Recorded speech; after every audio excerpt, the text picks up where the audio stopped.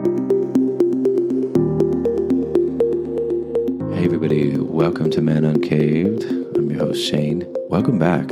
If you've listened to me before, wow, it's amazing. All right, tonight's topic, because if you have listened to me before, I go off on some severe tangents. Sometimes I try to bring it back.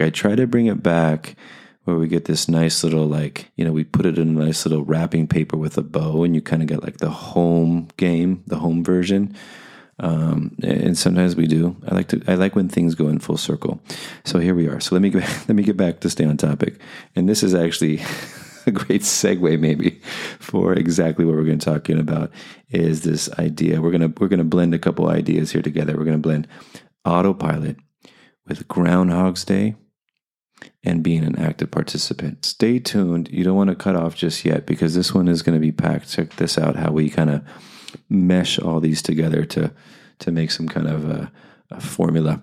It's been said that we operate from 80 to 95% of our behaviors live in the unconscious. 80 to 95%, that's a shitload that we're not actually seeing. This could be in deep reference to what is called the shadow as well. First of all, really understanding the unconscious parts of self and where those stem from. Of course, there's a lot of deep belief systems down in there. There's deep experiences in there. A lot of childhood stuff, small T, big T trauma. You get your family system trauma. You get your other environmental factors, society, culture. That's all traumatic. Can be traumatic. Again, small T, big T. Recognizing that most of our behaviors live on this autopilot. That's our normal state of being. Unconscious areas of self tend to be really self-seeking, really to fulfill what I like to talk about is these emotional basic needs. They tend to live in that area. They're constantly analyzing their environment. How can I get these needs met, right? So the need of feeling validated, maybe the feeling of love, of acceptance, belonging. Hold for a second this idea of the sense of belonging.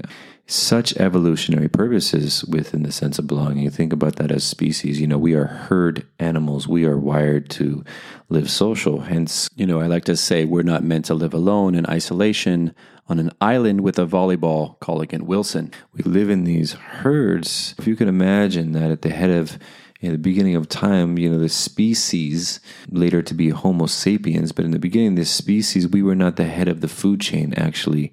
We were the bottom of the food chain. It's so interesting that, animals ate us. Being that could be a danger or a survival to the species, we learned a sense of belonging. And the sense of belonging kept us in these herds because low-hanging fruit gets eaten. We don't belong. We're susceptible to prey. So as a species, we still have that in us, right? There's definitely a sense of belonging. You can see that with certain, within sports, there's a sense of belonging. The city, LA, Kansas City, wherever it might be, there's a sense of belonging to that. And then the team is the representation of. There's a sense of gangs, a mafia to street gangs, any organized crime.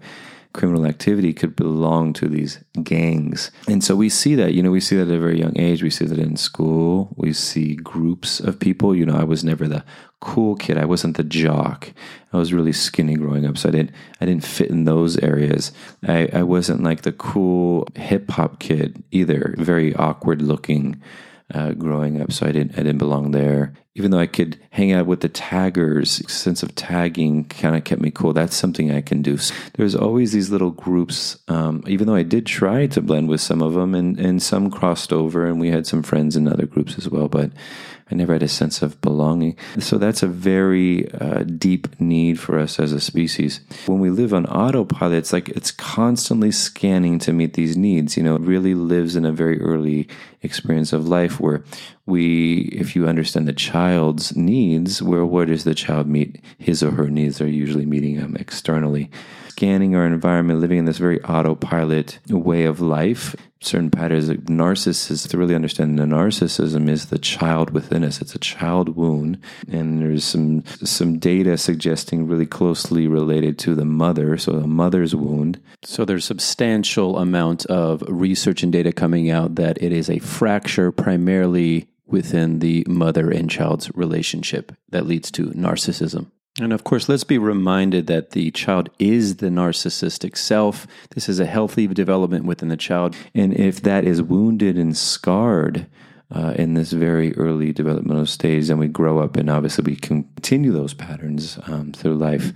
And we can seek these validation, this love through external resources. I'm sure all of us can recognize where we have fallen into maybe some toxic relationship patterns with people or other things that we bring of a value to us. Working with men in particular, we can use women as a validation for ourselves. This, for me, and we'll have to talk about this another time, this is the shadow part, right? So this is the shadow part of what's called the hero. There's these are archetypes, and we'll start to dig deep into that and look at that as this need to overcome the feminine.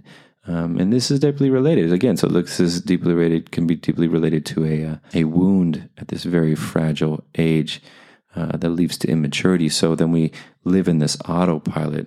And now how does that relate to Groundhog's Day? Well, when we live in this repetitive pattern, think about it, repetitive pattern over and over again, we're living unconscious, then we're in this Groundhog's Day. And the symbol of that was Bill Murray's character, him being this weatherman going out to see, are we having more winter, are we having more spring?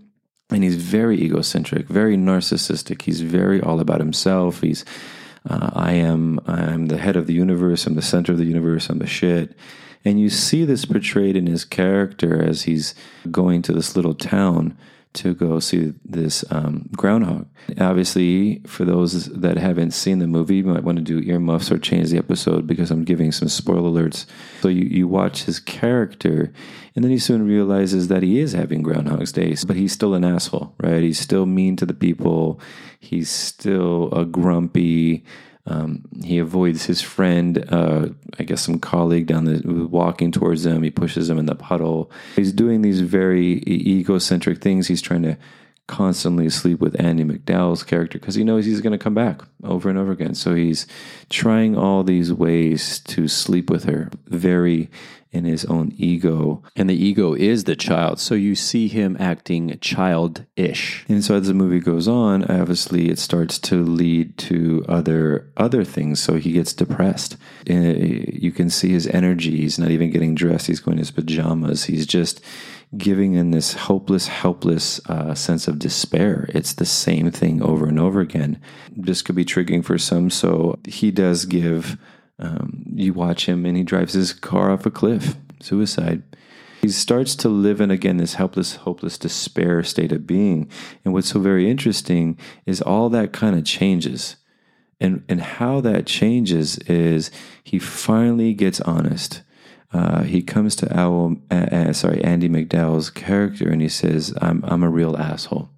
And at that moment, that sense of honesty, that sense of vulnerability and authenticity is what actually sets him free.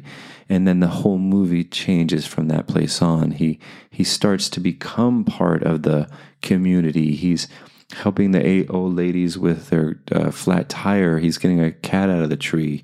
He's playing piano and bringing people together to enjoy life. He goes from this Groundhog's Day of very egocentric, his own needs. And then when he shifts is he gets honest and then he starts becoming part of community.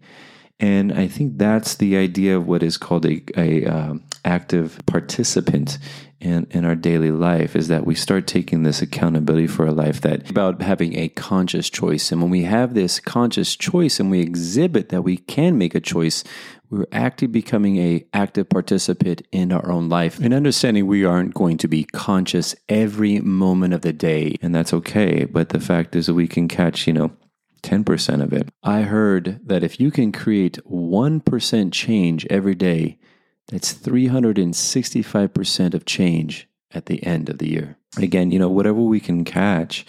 and then have these tools of accountability, vulnerability, responsibility, and that's a big one too. Responsibility is the behavior. So the responsibility component is the actual behavior. We are responding, the ability to respond to the present moment. That is the key component that I think when we're talking about being this active participant is the ability to, one is obviously acknowledgement, the ownership, and then the responsibility. What do you want to do with that? Right? So now that we have this great awareness, we have to start applying it into a behavior to respond with it in a way. It can be challenging. Look, it's not going to go from one way to another the next day. It's a practice. We're going to make mistakes, and understanding that. And I think that's another place where you can really start to tap into relationships with. So if you're in partnership with somebody, bring attention to this. It's not an emotional dumping and that you're responsible for my emotions, but just the fact that I'm noticing this, a pattern that I have, and I am announcing it so that I can have some accountability in my life. So I'm announcing it to my partnership. I am witnessing and I'm very aware that this is happening. And then my responsibility, my responding to that is now I'm going to do a behavior to fix that, to make that right. I'm going to be honest with you. It's not going to be perfect every moment, but I am committed to making change for myself and for our partnership. It takes time learning to be that active participant. And the reason why we want to learn to be that active participant so we can notice more about life. Autopilot, you're just really in this big stupor. You're just behind the scenes. You're not really paying attention. We miss moments. Being an active participant, start to engage with life a little bit more. And that gets us out of this idea of what's called Groundhog's Day. Groundhog's Day on repetitive mode becomes very anxious driven, becomes very depressive at times. And I think that movie with Bill Murray, that's really what you're seeing. You're seeing the evolution of a man who is waking up, and he's waking up from an unconscious state of being to a conscious state of being. And what actually happens is there's happiness there. And again, it's not all the time. It's going to be moments that we recognize what happiness is. We can't recognize what happiness is if we keep living on this unconscious level of just autopilot. Let me know what you think.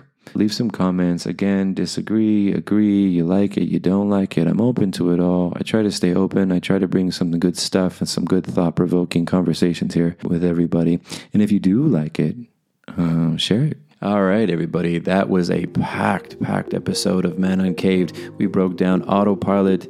We took a look at Groundhog's Day and how to come out of Groundhog's Day is becoming an active participant in our life. This is Man Uncaved, coming out of hiding. Again, this is Shane.